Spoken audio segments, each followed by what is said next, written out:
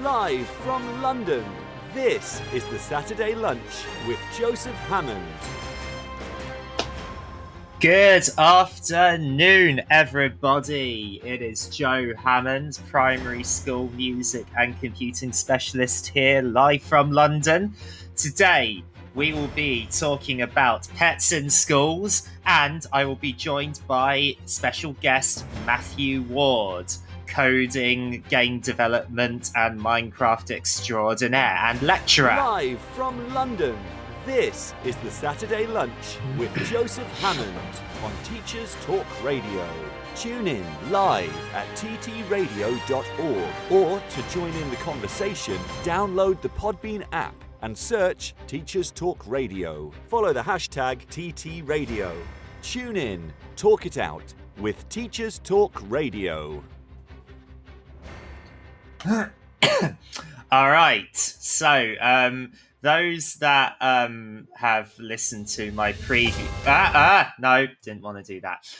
So those that have listened to my previous episodes will know I love, at the moment, I'm a little bit obsessed with this air horn sound effect. And I think something that deserves a bit of an air horn today is the fact that Graham, our voiceover master, has made my own personal intro now. So I think that deserves a few air horns. So special thank you to Graham for that. And yeah. So today's topics and today's things that I would like to talk about are the following. I would like to talk about pets in schools or animals in schools, and I'd be interested to hear listeners live or listening in via the podcast if they've had any significant experiences of pets or animals being in school. So that's going to be the first thing we talk about. Then I'm going to play and sing some more songs.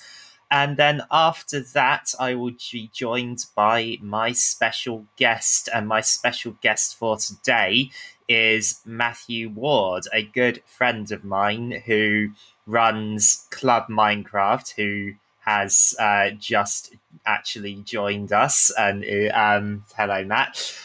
So at 2:00, the last segment, I will be talking to Matt, and we will be discussing computer science, coding, education, Minecraft, all sorts of stuff. So yeah, that will be good to hear. So, but first, pets in schools or animals in schools. Now, that I've actually had quite a few examples of pets or animals in schools, because before I got the job at my special progressive school, we actually did have a few instances of where the kids would be able to look after animals and see them. And I think it's quite a common thing, certainly for primary schools. It's quite a common theme for them to do in nursery and early years. It's quite common for children to directly see the process of chicks hatching and then getting to look after those chicks. That's and seeing them, feeding them, getting to feel them, so that they get that experience. And I think that's that's quite a common thing in early years. But actually having it as a regular thing is much rarer. And in fact, with my school, we moved to a new site. this year. Last year we were at a different site, which was essentially my boss's house, our head teacher's house, and school were the same place.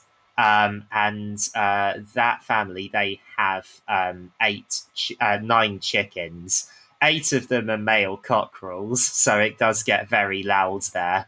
But what happened was they had 3 females and 3 males, but then sadly the 3 females got eaten by a fox. It was pretty tragic, actually. So we were a bit upset about that. But then this local nursery put out an advert on social media asking for would anyone like to take on these chicks? Now that we've done our chick hatching unit in our earlier setting, and my boss said, "Yeah, we'll take them." Just got slightly unlucky that we've got overwhelming majority of them were male, so it does get very loud at the house. You hear pretty constant crowing from all the male chickens, and some of them are actually quite aggressive. But there you go. It was a good lesson. It was a good lesson for the kids, actually, because we could let them know that, okay, these chickens, right? They're not like dogs. Okay, they don't actually like you putting your fingers in, and they will try and peck you and bite you if you do. So it was a lesson for them to be careful around the male chickens in particular. Because the females were fine, although they would think your fingers food if you put them in. But yeah, so that's looking after that's my school story of looking after chickens. In our new site, we haven't got any chickens, but we do have animal housing, and we are in the process of looking after or our children are going to do a project eventually where they're going to research how animals, what animals would it be possible for us as a school to look after, because we have a groundskeeper and we wanted the groundskeeper to be live-in. Sadly, that wasn't going to work out. So but we do have a groundskeeper who's full-time but doesn't live on site. So the children are going to research which animals can be looked after and don't need constant attention or somebody to be there all the time. And hopefully we'll be able to then get some school animals. Not sure what those animals will be, but we shall see. Now, dogs in schools, because this is one thing that I think every school, or at least there are so many students that would benefit from having a properly trained pat dog or therapy dog, or a reading dog, or at least a school dog, somebody to provide a pet to provide that sense of comfort. And not any dog can do it. It is something that dogs have to be well trained. They have to have a certain temperament, and I guess also obviously you've got to be careful because some people are allergic to certain animals, and so if you have a child or an adult who's allergic to dogs, that could be a bit of a tricky thing to navigate. But it could be very much I've seen many instances where it can be incredibly successful. So one of my previous jobs, I used to work in a special needs school.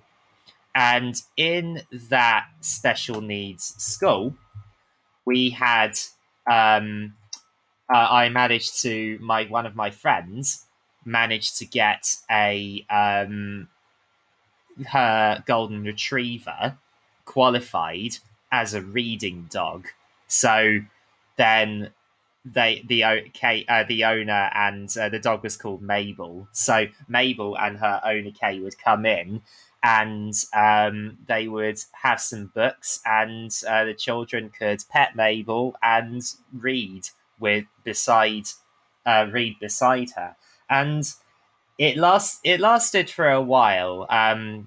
They had to stop, unfortunately, down the road because Mabel fell quite seriously ill. She's okay now. She's quite old. She's quite old now, so they're not gonna carry on. However, for a while, for about a year, it was really successful. The children and the adults and myself, I love dogs. I mean, I live on my own and in a flat, so I can't have a dog myself. But if when I retire, or if the opportunity comes about where I am able to have a dog of my own, I might well consider it. And but yeah, Mabel was amazing. She's just got the perfect temperament where she loves people, but she doesn't jump up at them or get overexcited. If you pet her, she just sits with you, and smiles. It's really adorable, and so with the kids, having that was really a boost to their confidence. It made them it brightened their spirits a lot of the time, and it was good thing for lots of the kids' needs. Now there are some. This school where we managed to get the reading dog in was a special needs school, where I was a teaching assistant for a year and a half, and not every kid would be interested in dogs. And in fact, there was one child I remember who, we'd have a list of sort of what works for them, what they like and what they don't like. And one particular child, one of the things they absolutely didn't like at all was dogs. I guess different people have different opinions and different experiences. But yeah, there are certain kids who got so much out of having this golden retriever just come and sit with them. It was very sweet. So that was really successful. In my current school, before we moved to the new site, because it was the head teacher's house, they have an American Cocker Spaniel, and I would, during my lunch break, every morning I'd I'd say hi to her, and I would also sneak into where she was chilling during my lunch breaks, and just I'd sneak in and just sit with her and to give her pets, and she'd ask for belly rubs from me. It was really sweet. So that was a big boost for me because I love dogs, and I know lots of the children wanted to say hi to her. Sadly, that wasn't possible because she isn't trained to be a dog that can cope with lots of children being around all the time and all that stuff. And she gets very protective of her my head teacher's own children. So sadly, that couldn't happen. But we are, and I'm hoping this will happen soon, we are in the process of getting a pet dog. And if we can pull that off, that would be amazing, because loads of our kids would bet, because we're a progressive school and there's a lot of parents and a lot of kids that would really benefit from that interaction. So if we can pull that off, that would be amazing. And I know of some actual classrooms and some mainstream schools that have managed to get a dog in. Actually, one of my favourite mainstream schools, Flakefleet Primary School, they were on Britain's Got Talent, I think in 2019 or 2018, something like that.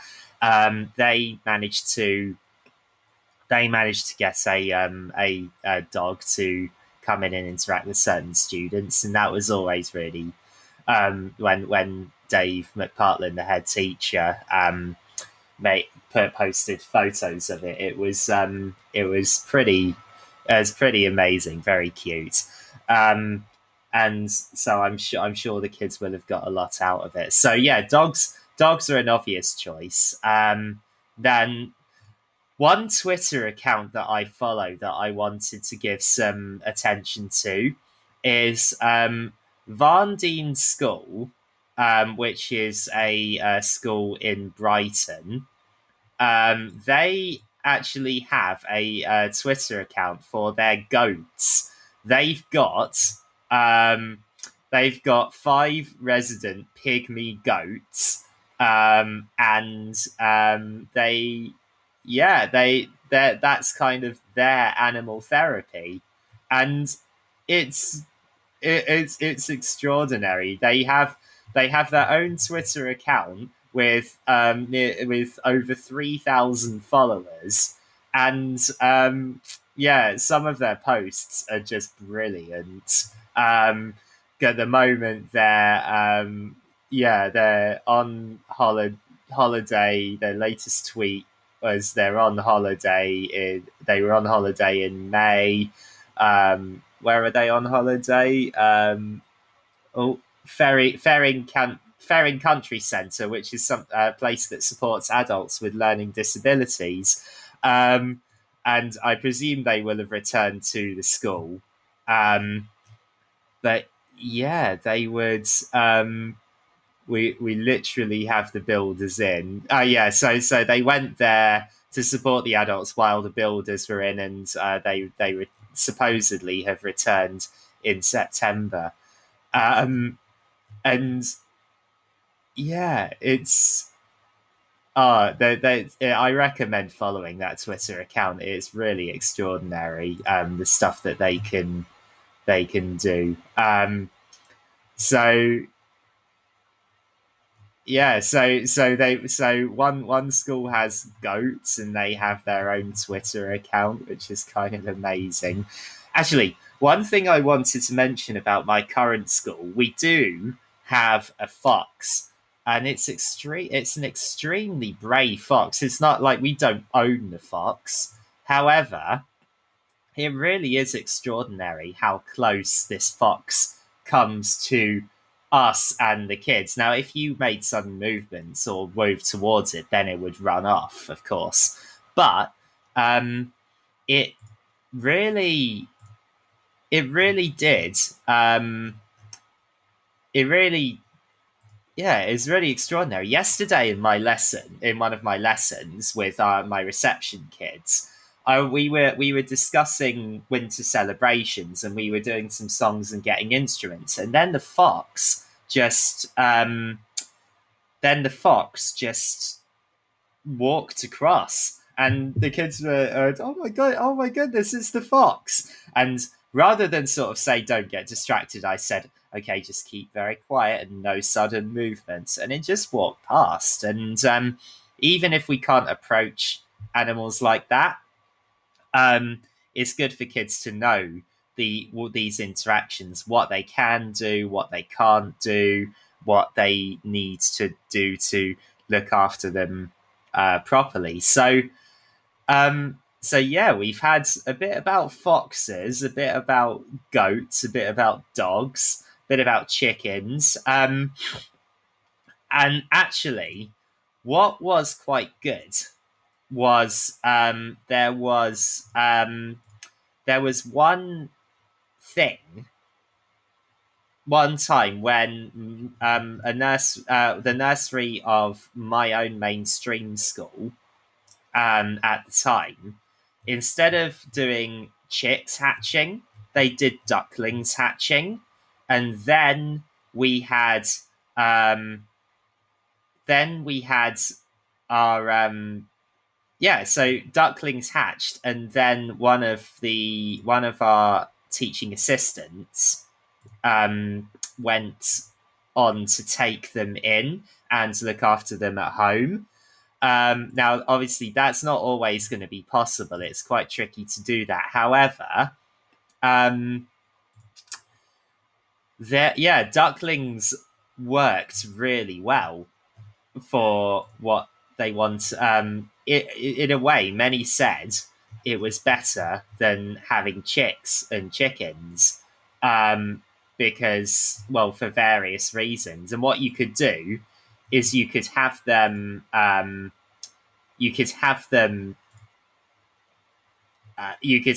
out of their pen, and they would be great fun. They would walk around, and they'd interact with you, and it would be great.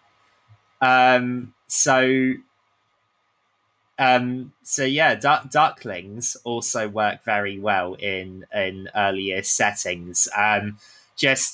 What I would say to people, especially nurseries, is sometimes what can happen, and you really want to make sure you avoid this, is you can do the experiment. You can get the eggs, you can hatch them with your early years kids, but then make sure that the animals are going to a happy home afterwards, or some they're going to be looked after properly, because sometimes what can happen is they can be sent off after they've grown too much, and then if no one is able to look after them, then they're sadly slaughtered, which is a real shame that happens.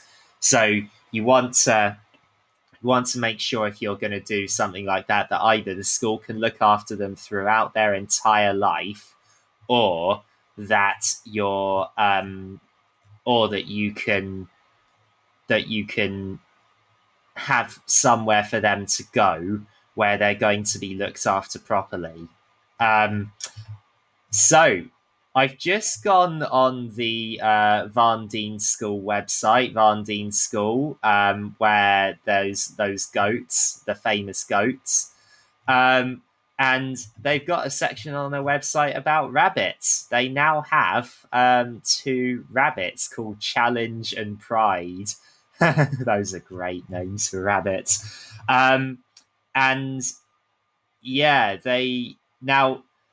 Common misconception about rabbits, because Christy Larder says, "Hi there, I'm listening from a very blustery Morecambe secondary school music teacher." Thank you, Chris, for joining us. Good to have you listening.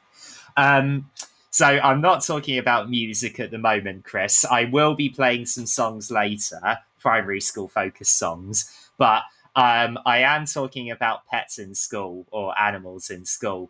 I was just mentioning that Varndene School, who are quite famous for having goats, with a Twitter account with over 3,000 followers, they've got 2 rabbits. And I was just saying, common misconception about rabbits is that they're easy starter pets.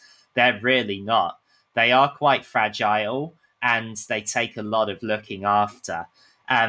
My boss, my head teacher, so she's got 9 chickens. The kids are the main ones that look after them. 9 chickens, 8 of which are male, a dog, and 2 rabbits. Now, she mentioned yesterday, sadly, that one of the rabbits lost an eye because, it got infected, and sadly, the vet said that there was nothing that they had to remove the eye because it was too far gone. There was nothing they could do, which was really sad. Rabbits are very high maintenance, so I wouldn't recommend that any school take on rabbits, because they are very high maintenance, and they do take a lot of looking after, and they are fragile. Yes, they're very cute, and yes, kids will love them. But you have to have people who can be extremely committed to keeping an eye on them, to looking after them, to making sure they don't get infected with diseases, to make sure they're protected from bad weather, make sure they're protected from foxes or any other predators. It's quite they're quite it can be challenging, and because rabbits are very good at digging their pen, if you're going to have them outside, and they do thrive being outside, you have to make sure that their pen is protected to the point where predators can't get in, but also the rabbits themselves can't dig out. So it is a very rabbits are very challenging things. Oh, we've also got Ella from Iran listening. Thank you for joining us, Ella. So yeah, those are some examples that I've talked about of some of the animals that I know about that schools are looking after. So goats, rabbits, dogs, chickens, ducks. We've got all sorts, and yeah, it can be it can be hard work, and it can be hard to pull off if you haven't got the right grounds, but I would say it's very much worth it if you can get very good, if you can get kids on board, and if you can get them willing to commit, and adults that are willing to commit to looking after the animals properly. It's great lessons to teach the children about, because it raises their empathy. But if they are being kind and caring to the animals, it also they will get a lot out of it themselves, because friendly animals are great at therapy. So I would definitely recommend it if people can do it. If you can't, then I completely understand. It is a very tough thing to do. But yeah, that's my 2 cents on animals in schools. Oh, we also have I think I've said this right, Selassie, joining us. Thank you for coming in on and listening, Selassie. Okay, well, that's that's my 2 cents on pets and animals in schools. I'm now going to have a quick ad break, and then it'll be time for a few songs. Oh, before I play the advert, Christy Larder says, also, the school has a responsibility to look after the animals to a very high standard, as they are displaying to pupils how to look after animals. Like with any subject or learning, this could stay with kids forever. Yep, spot on. Absolutely spot on. And actually, even things like insects, because one thing we have done at my school, we haven't got our animals yet, it is in the process, but we have built bug hotels. The kids have built bug hotels, and lots of kids do really love looking for bugs. And we've given them lots of lessons about how to even look after our insects properly, because it's something that our insects are super important, and so many people underestimate that. Not just bees, but just insects in general. If insect populations decline too much, then it just wrecks a whole ecosystem. There's a lot of reading about that. Anyway, quick ad break. I'm gonna just have a drink, and then it will be time for me to play some songs.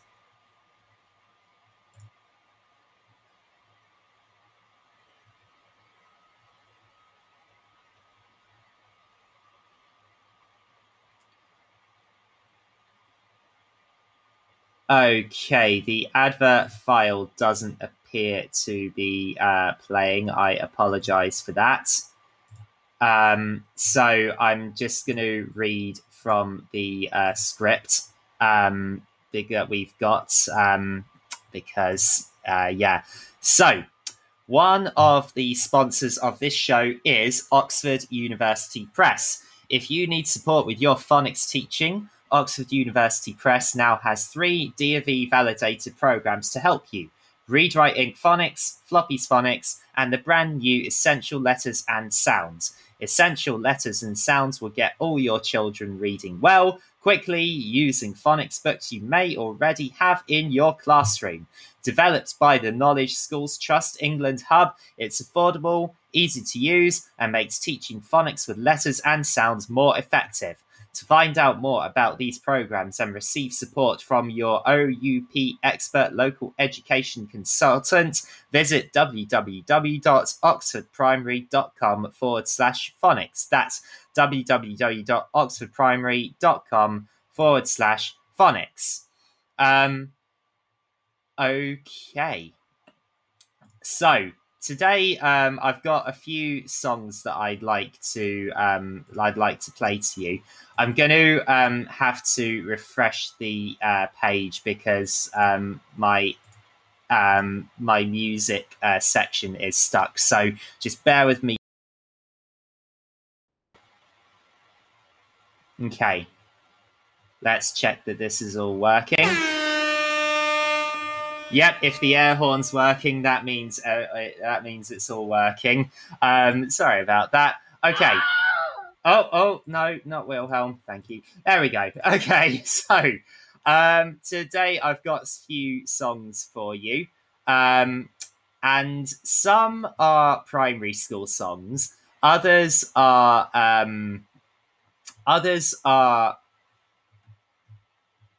songs that I would do on the ukulele, and others are some warm-up songs. So I'm going to take you through some of those. I'm just going to check that this plays properly.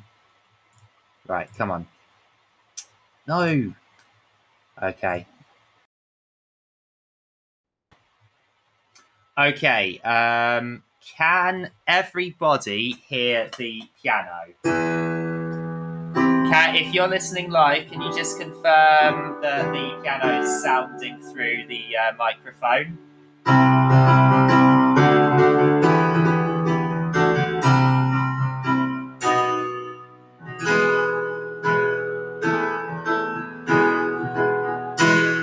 Well, it's showing up on my mic, so I presume that is the case. So, yeah. Oh, Chris says yeah. Okay, so first song I'm going to play today is one. Oh, I'm going to do 2 primary school focused warm ups. One is going to be a traditional one. Well, they're both pretty traditional, actually. One is the grandma rap, and the other is Who Stole the Cookie from the Cookie Jar.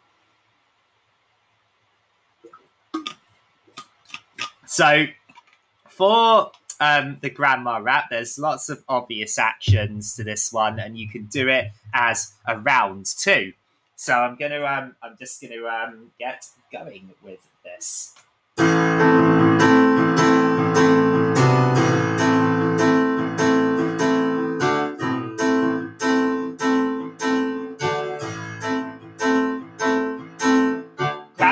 Grandma, sick in bed. She called for the doctor and the doctor said, Grandma, you ain't sick. All you need is a walking stick. Add it up, shake, shakety shake. Add it down, shake, shakety shake. Add it up, shake, shakety shake. Add it down, shake, shakety shake. To the back, to the front, to the sister side. To the back, to the front, to the sister side. She never went to college, she never went to school, but I bet you $1 she can ring all like a fool. Now, I like to do the second verse verse as a round. I like to repeat the song, but as a round. But it's only me for now, so Grandma, sick in bed. She called for the doctor and the doctor said, Grandma, you ain't sick. All you need is a walking stick. And an up, shake, shake, shake, shake-a-ly shake. And a down, shake, shake, shake, shake-a-ly shake. And an up, shake, shake, shake, shake-a-ly shake. And a down, shake, shake, shake, shake-a-ly shake. To the back, to the front, to the sister side. To the back, to the front, to the sister side. She never went to college, she never went to school, but I bet you bought $1 she can wriggle like a fool.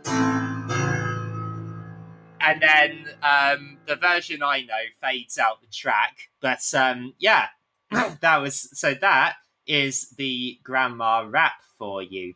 Now, what I'm going to do is I'm going to introduce this one. And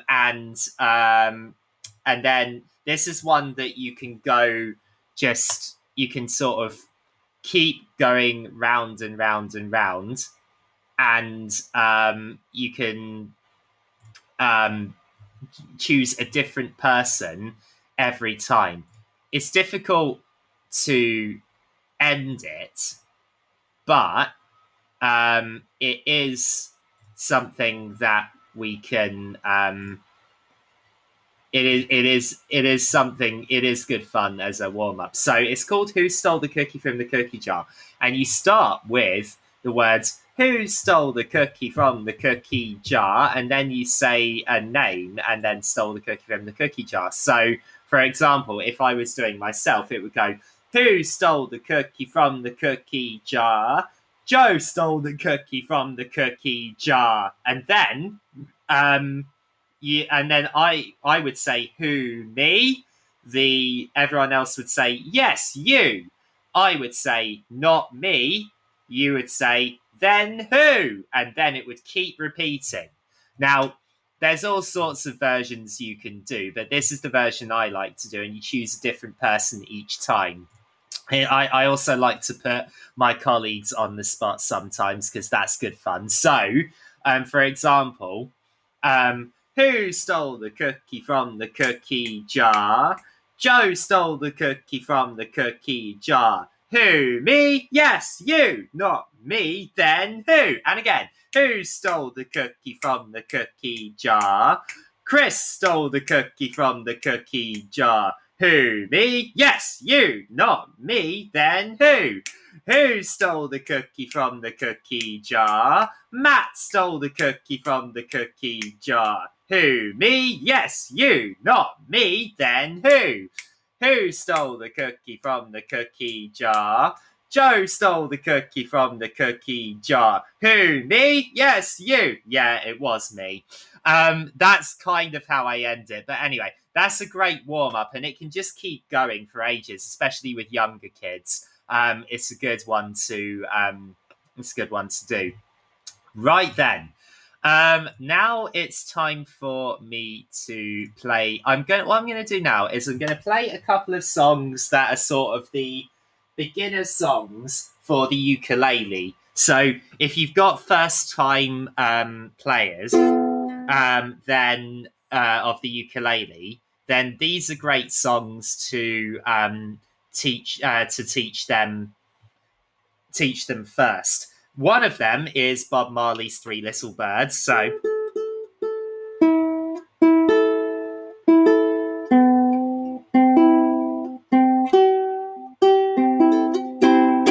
right, just a quick check. Live listeners, can you hear the ukulele?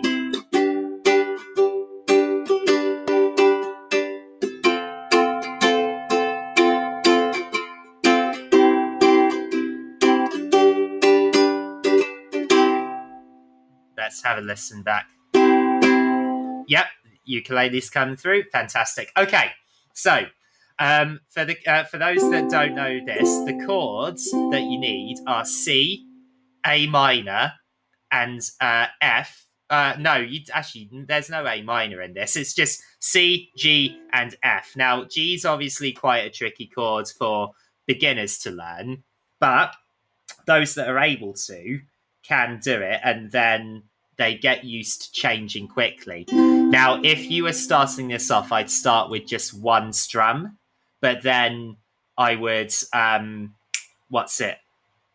go on to multiple strums per verse. So,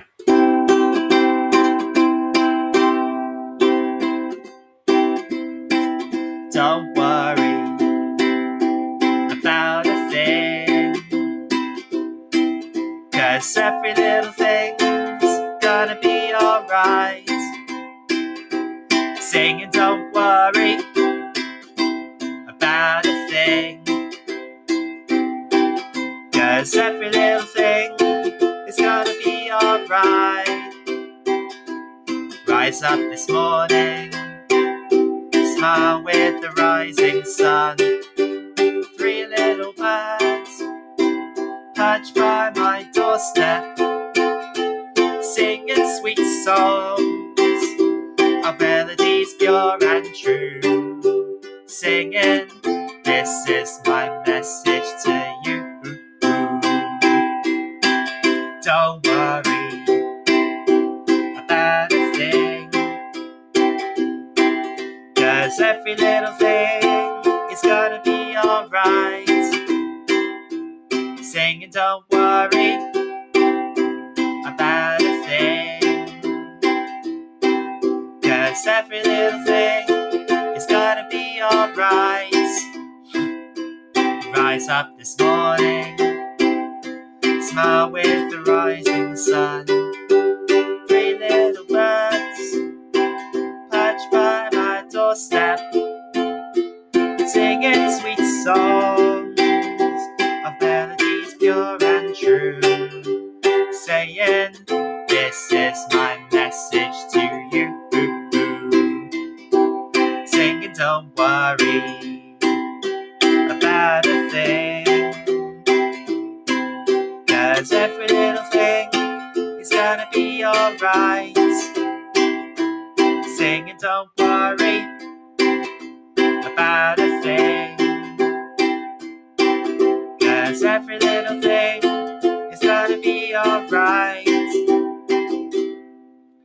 So basically, if you learn just one verse, and one chorus, that's what you need to say. Chris asks, do you colour code the fretboard for the chords? Personally, no, I don't. Although that's possibly me just not having this, not getting round to putting on stickers. But actually, I'd prefer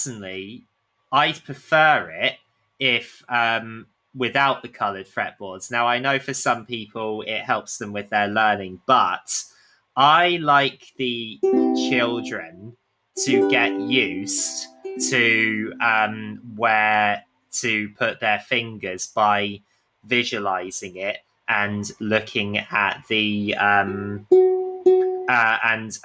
not looking at coloured dots, because then, although it might take longer to learn, they can then be more adaptable later on. Like if you have a blue dot for the C chord, or you have 2 purple dots for the F chord, but then you go to A minor, and A minor's in one of the same positions as F, that can possibly get a bit confusing, I find.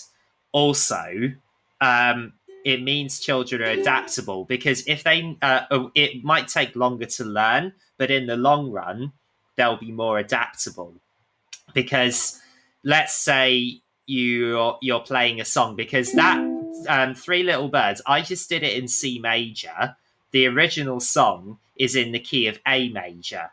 So if kids then try to play along with the chords they've learned, it's just going to sound terrible, because it's not in the same key. So you have to, I like my kids to be adaptable in that way. If they needed to put on a capo, for example, they wouldn't then be able to use their coloured dots to play a certain song. So personally, I don't colour code fretboards. it's a great. I and don't get me wrong. I think it can be a great thing for for starting off, but I don't like it to go on for too long, because so personally I don't teach the kids. I just teach them where to put their fingers. They and they get used to it. They get used to the feel of it rather than looking for the different colors. Because so yeah, that's just my personal opinion. I guess people have different opinions. The other song that I find is great for beginners is Skin by Rag and Bone Man. So it's a very sad song, of course, but it's the chorus has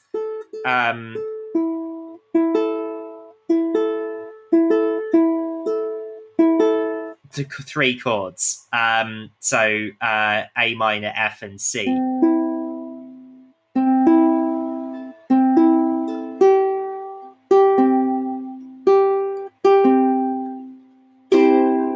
Right, that's better. Okay, so you go with Skin. You go A minor, and then F,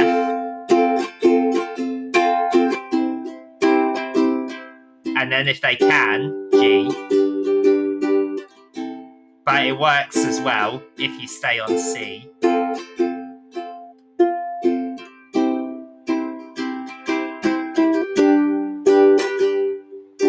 The verse is a bit more complicated, but I'll take you through it. So again, this is one that it's in the version I'm playing is in C major. The original is in F major, so which is a bit more complicated. Obviously, because you got D minor, B flat, and then F. And then C. So that's a bit more advanced, but there's by no means if children are more advanced they can do it. So anyway, this is how you do Skin. When I heard that sound, when the walls came down, I was thinking about you. When my skin grows old, when my breath runs cold, I'll be thinking about you. Seconds from my heart, a bullet from the dark. Helpless I surrender, shackled by your love. Holding me like this, with poison on your lips. Only when it's over, the silence hits so hard.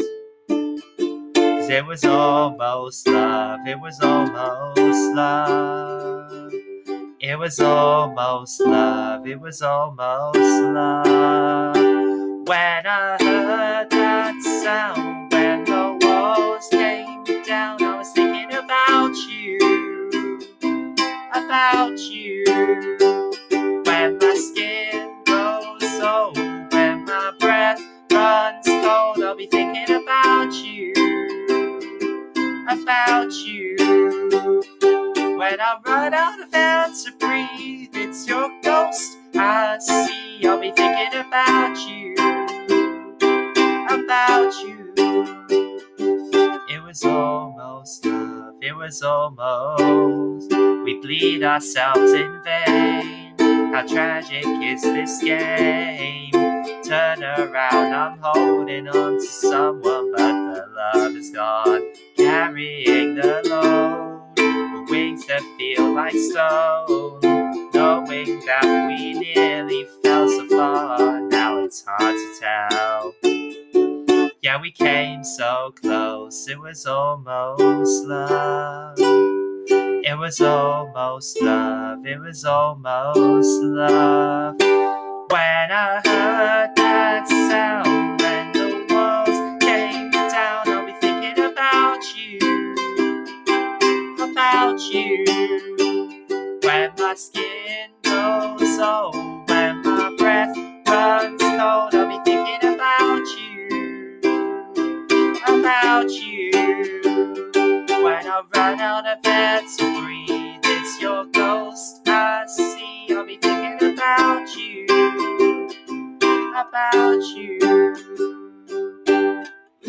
So that's the verses and the chorus for that song, and that's how I do it on the ukulele. There's some more complex chords in there, but this chorus is quite easy to get right because it's A minor, F, C.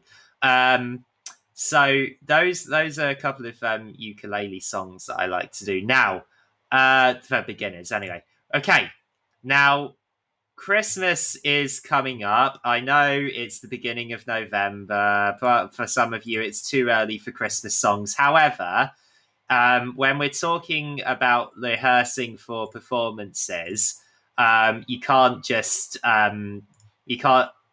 Well, it depending on how long you have to, or how much rehearsal you're able to have, will depend on how early you start. Because as a music specialist teacher, they get music once a week, which they're very lucky that they do with me. But the performances are entirely on me. I mean, I might be able to ask the class teachers to practice with them when I'm not around, but I'm not sure.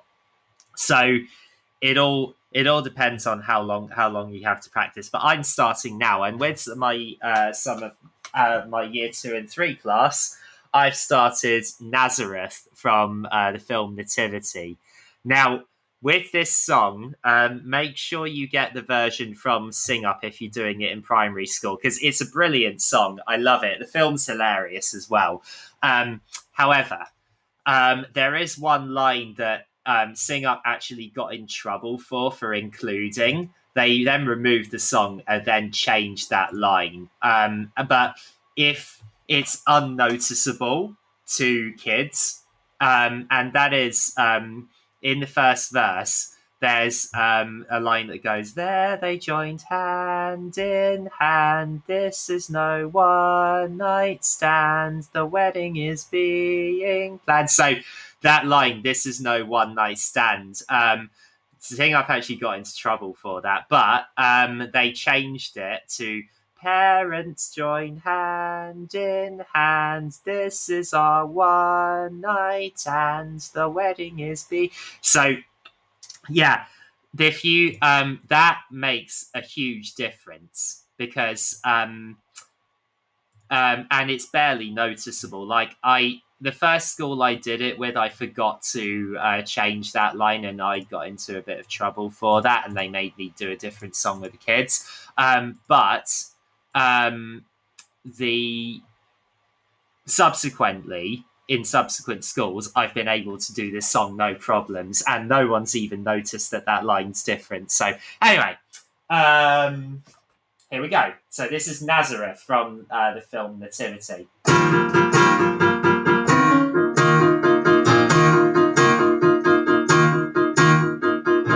Things are really cool in Nazareth. Our city is full of joy, 'cause this is where girl meets boy. Barely out of school in Nazareth. Parents join hand in hand. This is our one night and the wedding is being planned here in Nazareth.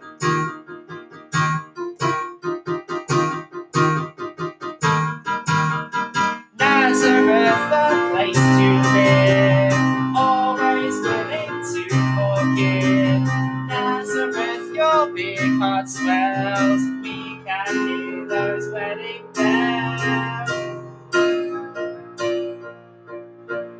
Feeling in a fix in Nazareth, rules are to be obeyed, arrangements are being made. Got to get your kids in Nazareth. Maybe you'll run away. Starts as a brand new day till you cannot betray good old Nazareth.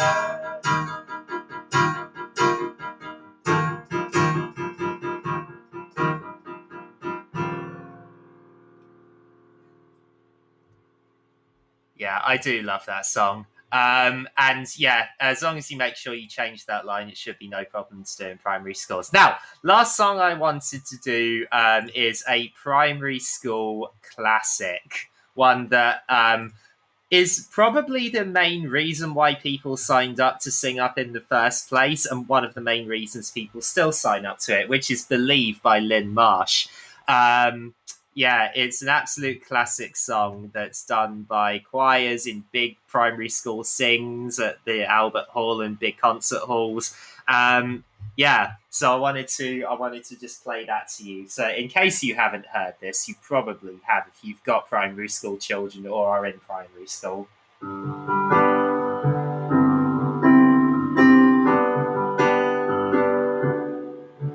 When I look up to the stars, there's a burning deep inside me, and I know the power growing in my soul.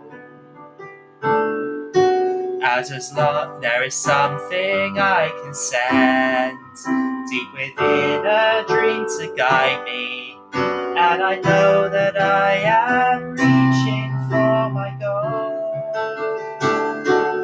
I can do anything at all. I can climb the highest mountain. I can feel the ocean calling wild and free. I can be anything I want, with this hope to drive me onward. If I can just believe in me. When the skies are dark and grey, we still know the sun is shining. Though it's out of sight, its light is growing still. And as long as I believe, there is nothing I can wish for, not a dream that I'm unable to fulfill. I can do anything at all. I can climb the highest mountain. I can feel the ocean calling wild and free. I can be anything I want, with this hope to drive me onward. If I can just believe in me. And whatever it takes, I'll find it somehow. Whatever it takes, I'll show I'm strong. Whatever it takes, I'll make it happen. Finding out where I belong. While the world is spinning round, I can sometimes lose direction, and I know how hard it is to find my way. But with friends around to care, there is nothing I can handle, and I'll face the future, treasuring each day. I can do anything at all. I can climb the highest mountain. I can feel the ocean calling wild and free. I can be anything I want, with this hope to drive me onward. If I can just believe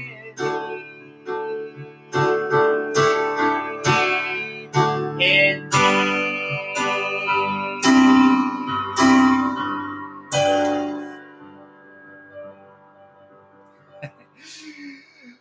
Sorry, I played a few wrong chords there. It's been a while since I've played that song or listened to it. But anyway, yeah, that's like the ultimate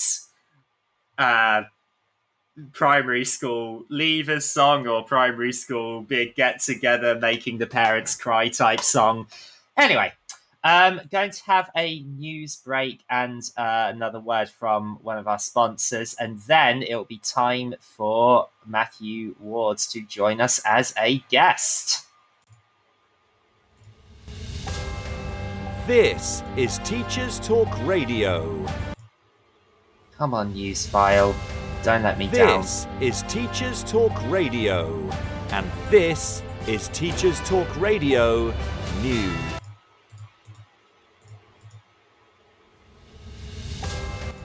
This is Teachers Talk Radio.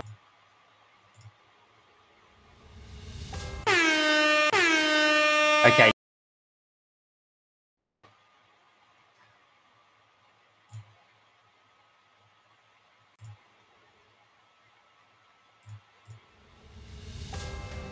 This is Teachers Talk Radio, and this is Teachers Talk Radio News.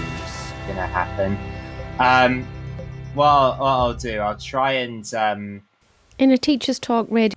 I'm not sure why none of my jingles are playing. It's really bizarre. Is but Teachers Talk what Radio, I'll do is and this is Teachers Talk Radio News.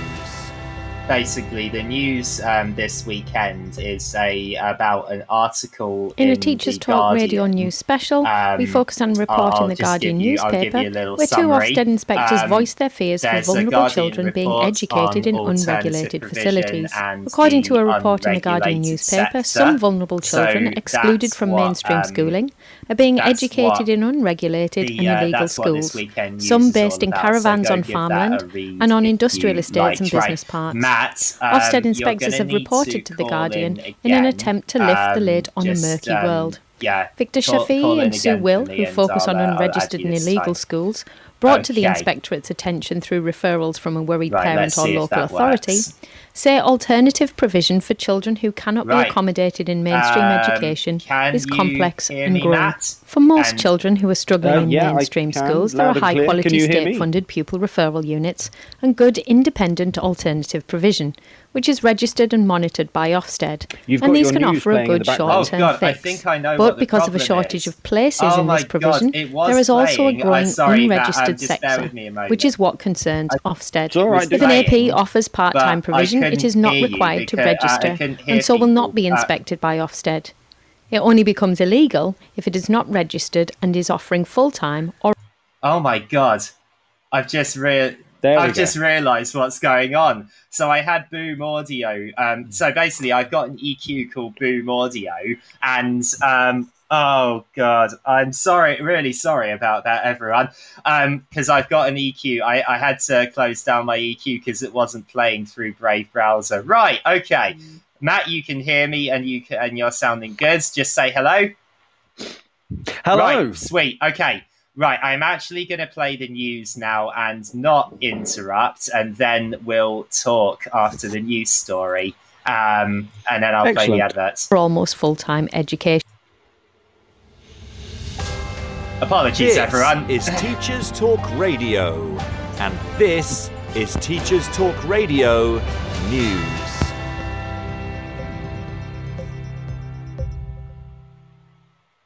In a Teachers Talk Radio News special, we focus on a report in the Guardian newspaper where two Ofsted inspectors voiced their fears for vulnerable children being educated in unregulated facilities. According to a report in the Guardian newspaper, some vulnerable children excluded from mainstream schooling are being educated in unregulated and illegal schools, some based in caravans on farmland and on industrial estates and business parks.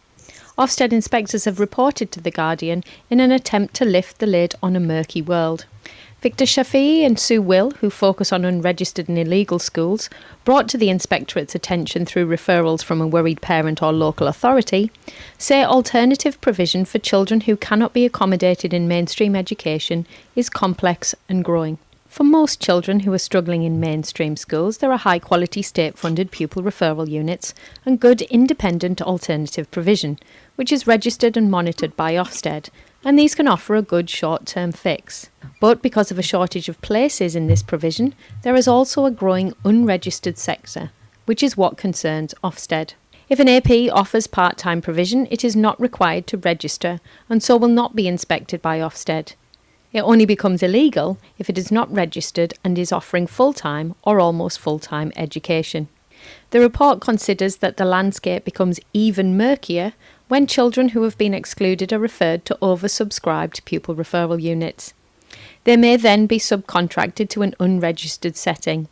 And it can mean that troubled and challenging children, some of whom the report states are as young as 5, are being sent to schools in unsuitable accommodation with unqualified staff and may be receiving little in the way of education.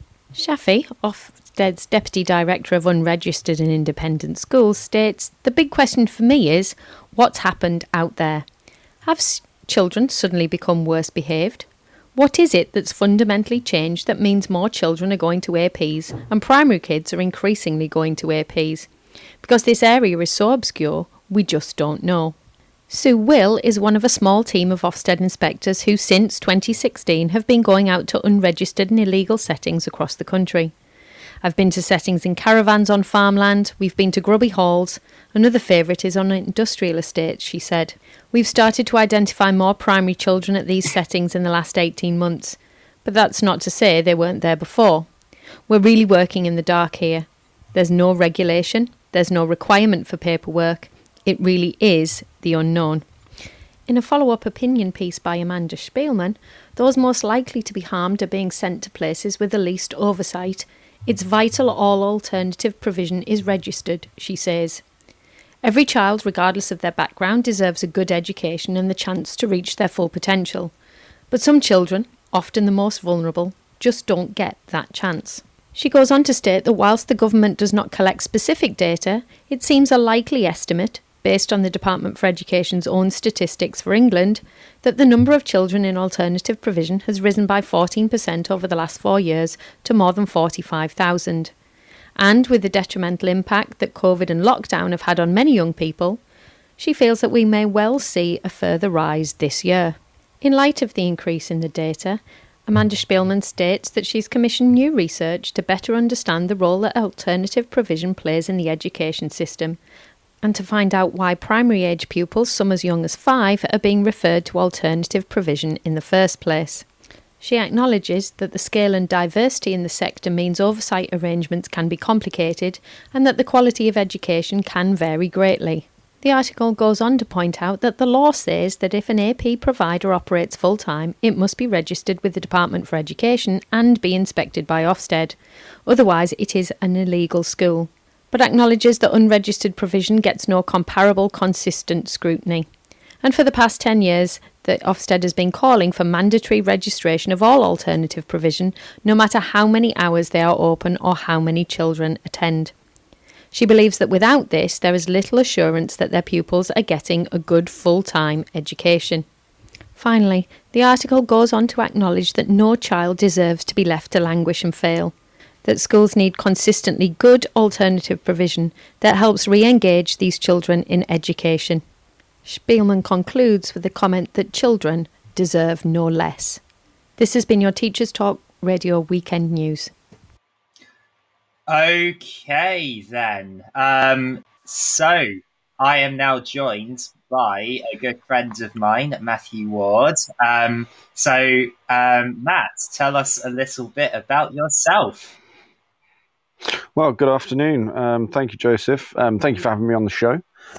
Yes, my name's Matthew Ward. I'm founder of Club Minecraft, a LAN event company, also providing LAN gaming services for conventions, also birthday parties and one-to-one education sessions for single students or groups. I'm currently working at further education level, providing gaming development and IT courses at Farnham College at a BTEC and national diploma level. I've actually got a background in electronic engineering, biomedical science and business development, but turned my hand to education 7-8 years ago, providing education and gamification of learning through the Minecraft platform. Yeah. I run weekly sessions for one-to-one students, as I've said, work with a handful of charity organizations providing special educational needs and autistic spectrum disorder sessions on our Minecraft server as play-along sessions where we dive into the world of Minecraft and learn, or specifically for coding or games development. So yeah, that's me in a nutshell. Yeah, because last week, and for those listeners that don't know, I am on the autistic spectrum myself, and so I hugely.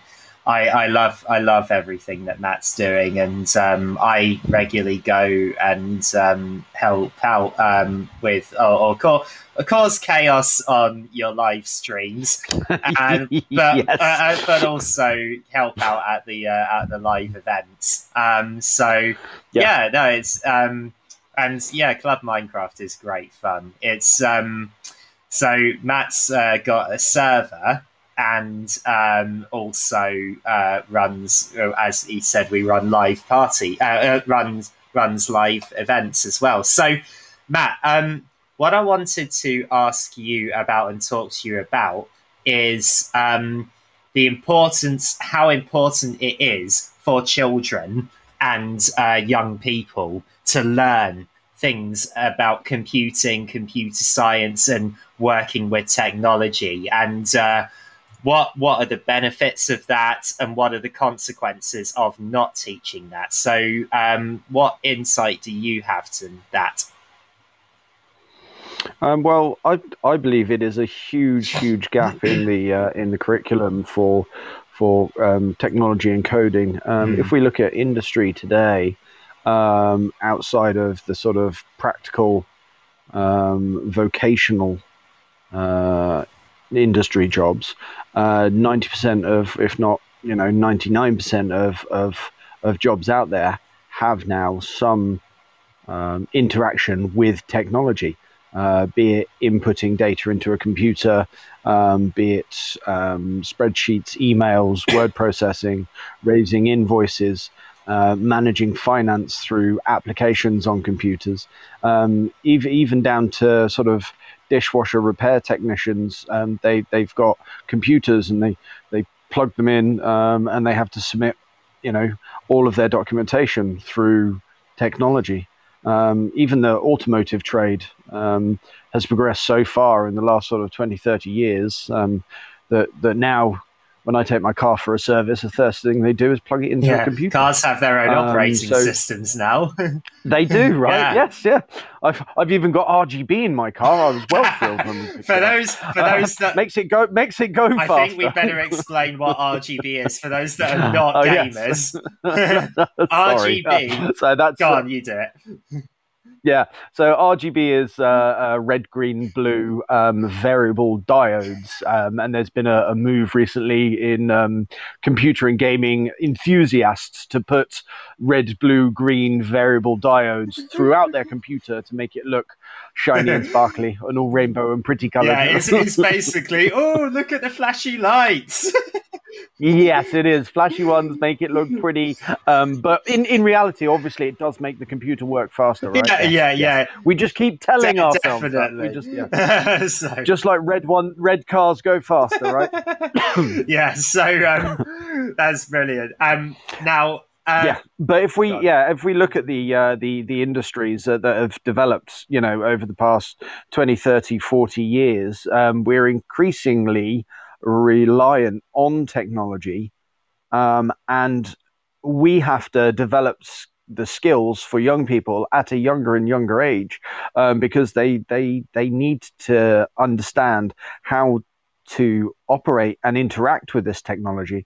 And the pace of technology that's changing currently it's so fast that we need to be reactive to that, and be able to teach young people that. So it's twofold, really. The education for teachers to be up to date on technology, because if you were teaching even 5 years ago, the difference between teaching IT 5 years ago and IT today is hugely different. Yeah. So we need to get the teachers up to speed for them to be able to deliver to the young people, and it's hugely important that we do that at a younger and younger age. Yeah. And I often say, because I'm at primary school level, but there's two things that I've noticed. One is I love being the guy that colleagues come to when there's a technical thing that they need help with. However, there can, and I'm not saying about my colleagues now. However, they're just generally some of the problems that teachers come to, or adults in primary schools come to, those that are more technically minded, are super simple to people like us, and there's just a huge fear of using technology among some people. The sort of technophobes of the world, as we call them. The other thing is, and this is something that I've noticed, a lot of primary schools, and I'm working on this in my current school, but a lot of primary schools are only using touchscreen devices at the moment. And then when they get to secondary school, some of the other Minecraft educators that I know will often say, okay, time for a new batch of year 7s, many of whom will have never used a mouse and keyboard before, and so we've got to basically start from scratch there. Yeah. And give the fine motor skills and sort of hand-eye coordination that go with using a keyboard and mouse. You don't appreciate as an adult how difficult it can be. As well as the Club Minecraft thing. I run a scout group in Guildford, and I regularly work with the beavers, so the 6 to 8 year olds, and the cubs, 8 to 10, and provide sort of gaming sessions or creative media sessions for them, maybe once every 2 or 3 terms. And the majority of the kids have never used a keyboard and mouse, and they twist the mouse, or they lift it up, and you think, oh my goodness. But that just shows that we need to instill these skills at an earlier age, so that when they do get to secondary school, when they are being taught information technology as a specific subject, they're not overwhelmed by it. Yeah, and I think what I've noticed with regards to touchscreen devices, they are getting better at doing a lot of things. However, there's no comparison between touchscreen devices and mouse and keyboard. Absolutely no comparison. No, and the majority of touchscreen devices that do have some way to sort of type on the keyboard, there's an on-screen keyboard anyway, but you could always get a USB keyboard or a Bluetooth keyboard to go with that, to support that student and get them used to touch typing, get them used to inputting using keystrokes rather than tapping on the screen. Yeah. So I think for this, I don't know what you think of this statement, but from my point of view, as much as I do not like any of the Tory education secretaries we've had in the past 11 years at all, one thing that I do like is that the computing curriculum has moved away from being consumers to being perhaps more creative, and that is a good thing, because some teachers might not approve of that. That's because they're afraid of it. But actually, if you're just teaching kids how to use stuff made by other people, that's not really computing education, is it? Whereas if you teach them how it all works, it's way better. Yes, absolutely. So teach them from the ground up. Take them back to the birth of computing. This is what a computer is. This is what we use it for now. These are the tools that are available to you through the computer, and you are able to create X, Y, and Z. My daughter is very much into art and drawing, and I'd say 60-70% of the time she's creating drawings on a drawing tablet, a touchscreen one with a stylus. Nice. But she loves creative media. And I've kind of pushed her towards the digital side because I know that, as technology, the use of technology increases, the sort of pen paper aspect of, commercial artwork will soon be phased out. If it hasn't been already. I'm not quite in touch with the sort of commercial media, but I would hazard a guess that a lot of all of the artworks that we see for billboard magazines, adverts, even down to sort of most of the comic work. So I've got a couple of friends who work in comic book art, and it's all done digitally, and giving younger people the experience of these tools, and giving them the opportunity to learn and create with them, can never be a bad thing, right? No, and because of the nature of my school, I do have some parents that are sort of very anti-technology, full stop. But then there are others that, although they chose this school, and perhaps one of the reasons they chose might be to get kids outdoors, it doesn't mean that you have to completely abandon technology.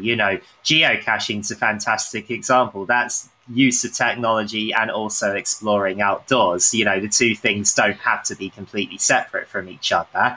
It's just about balance, I guess. Yeah, I was going to say it is about balance and moderation.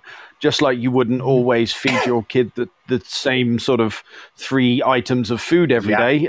You wouldn't necessarily use the 3, only 3 teaching techniques or styles of teaching. You'd use a broad approach across all of the tools that are available to you.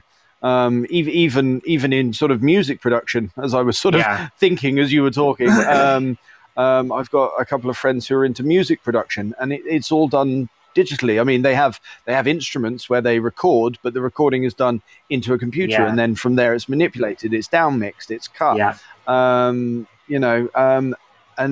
giving and blurring the lines between sort of technology and outdoor pursuits, as you say, the geocaching that we've done with the Scouts, that is absolutely amazing. But things like so we do orienteering, but we use GPS navigation as part of that, because as GPS navigation has become more widespread, the need for young people to understand what technology is available to help them, we've needed to be able to provide that for them. Yeah. So let's talk Minecraft now. You started Club Minecraft as in response to sort of your eldest son wanting a LAN party. Is that correct? Yes, so my eldest son, who's now 15, going on 21, as they always are, wanted a... Can't believe that. I know, it's crazy. Wanted a Minecraft birthday party, and being the gamer that I am, I decided that I can, buy a network switch off of eBay for, I think it was 99p, and some network cables. And I cut up and laminated some little sort of lanyard passes for, Bailey's birthday party, LAN event 1, and threw together this little LAN party. And everybody had an absolute whale of a time. I even bought little prizes, put together a couple of little games for them to play, and it turned out that one of his best friends at the time couldn't actually attend his birthday party, and was absolutely gutted that he missed it. And his dad, actually, Nathan, who helps out at the events, he was absolutely gutted as well, because he was like, "Oh my god, that's so cool! Can I come down? Can we do it again?" I thought, yeah, I mean, I've got all the stuff here. There's no reason why we can't do this again. So we did another one, but this time I put it on like a Facebook resident society group that we've got in our area that's just covers like 5 or 6 streets. Okay. And then suddenly, boom, we had like 19 kids turn up with their laptops going, "Can we play?" I was like, "Okay, this is going to be a thing." And then just grew from there, really. And it's since snowballed into people making their own mini games for you teaching people about coding and programming through Minecraft, hasn't it? Yeah, absolutely snowballed. It really ran away, and the more that I do for it, the more interest I get, which is absolutely amazing. But we're having now the kids who were sort of first coming to those first events are now sort of 17, 18, and are coming back as admins on our server. Yeah. They're also Josh, right? They've learned coding. Yeah, Josh, Phoenix, and they're coding, plugins and mini games, building mini games that we then host on our server and use in our events. But a lot of them, if not all of them, are studying IT at college, at university level, and giving them the opportunity to do something that they're passionate about in a fun and creative way and environment.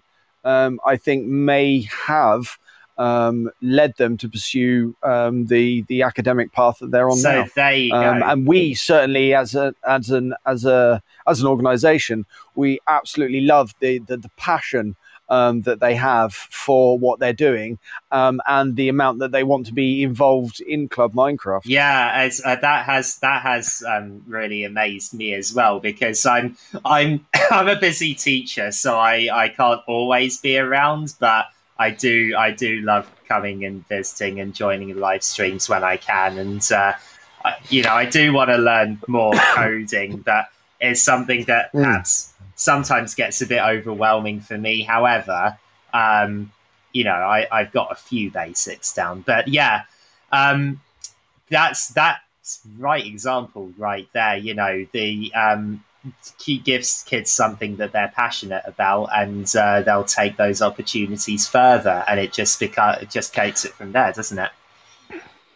Yeah, absolutely. Like you can identify, the skills they have and their passions, and then just nurture that and grow that. I mean, we're as my wife and I are very keen as parents to see our children succeed, as every parent is. I'm not saying that some parents aren't, but we like to identify where our children have their passion.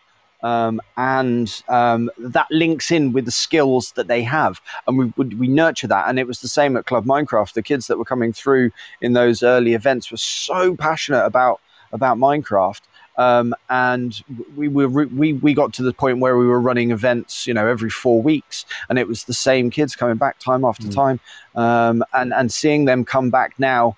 After completing their sort of CCMPs, their Cisco awards, or coding, huge Java plugins from the ground up and chucking them back, saying, "Hey, we've just made this mini game. Just run that for you," and there's a whole mini game just done. It's absolutely.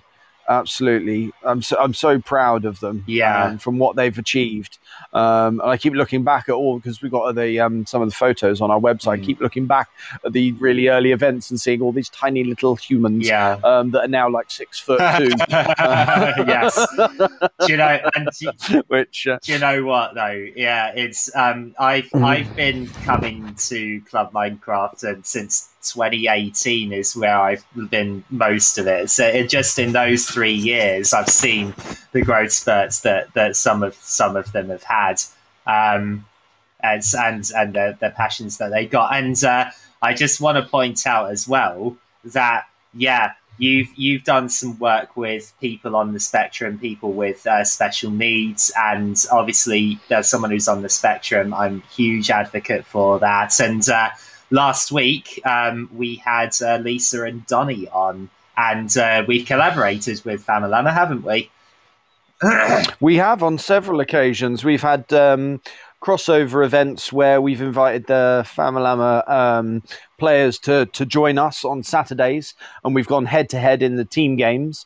And similarly, when they run some events on Sunday evenings, afternoons, and have extended the invite back, and it's really nice to know that there are other people out there, other servers out there, and to have links with different servers, different communities of players that are on the same level, are passionate about Minecraft in the same way that we are, is just really great. Yeah, and that's exactly what I want to do with my own Minecraft in Education. Whereas what I do with Education Edition is more school based, but it's similar in the sense that you can leverage their passion for the game and their enjoyment of it in ways that they can then access learning much better. Yes, yeah. So it's just a 3D environment where you can gamify any subject. And the release of the Minecraft Education Edition and the plugins, tools, and resources that are available through Minecraft and Microsoft are absolutely astonishing. Obviously, for an education institution, that set of tools is absolutely fantastic. Yeah, it's cool. Well, thank you very much, Matt, for joining me in my show today. It's an absolute pleasure having you. It's been a pleasure being on. Thank you very much for having me on the show. And if you would like to find out more, you can follow Matt at Club Minecraft UK on Twitter. And they also have a Facebook group. Website is www.minecraftclub.uk, and but just Google Club Minecraft and we're there. Instagram, Twitter, YouTube, Facebook. Yeah. All the socials. Socials. And if anyone's around the Guildford area, have a look out for the next live event. It would be awesome to have you down there. Yeah, absolutely. We've just launched, funnily enough, as of yesterday, ticket sales for our next IRL event, which will be the 4th of December. That's a Saturday. Sweet. All right. So, just keep a lookout for that. And yeah, I apologize for my tech fails earlier. Basically, I no, it was brilliant, Joe. I loved it. When I listen back to that, I'm going to be so embarrassed. When I figured out what happened. So I've got this EQ equalizer technology called Boom 3D on my computer, and it did play through it at the beginning, my adverts and my news and stuff, but then it wasn't playing on my headphones, but it obviously was playing to the listeners. So the ad breaks might have been a bit of a mess, and then but we got the news there eventually. So right. It brought to mind the sound clip that that the Team Lift made for me. Oh no, something went wrong. Joe, what did you do? yeah. So that's it. Right. Well. Anyway, but thank you again, Joe. Yeah, thank you for coming on, Matt. And I'm just going to close out with a word from our sponsors, and then I better log off because I've overrun by a few minutes. See you later, Matt. Thank you. Cheers. Take care. Bye.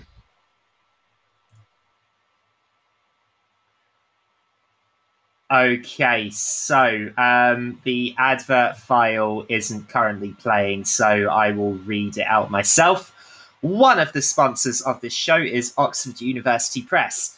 If you need support with your phonics teaching, Oxford University Press now has 3 D&E validated programs to help you. Read Write Inc Phonics, Floppy's Phonics, and the brand new Essential Letters and Sounds. Essential Letters and Sounds will get all your children reading well, quickly, using phonics books you may already have in your classroom. Developed by the Knowledge Schools Trust England Hub, it's affordable, easy to use, and makes teaching phonics with letters and sounds more effective. To find out more about these programs and receive support from your OUP expert and local education consultant, visit www.oxfordprimary.com/phonics. That's www.oxfordprimary.com/phonics. Thank you. Thank you everybody for listening today, and thanks for coming, Matt, for being my guest, and I will see you next time.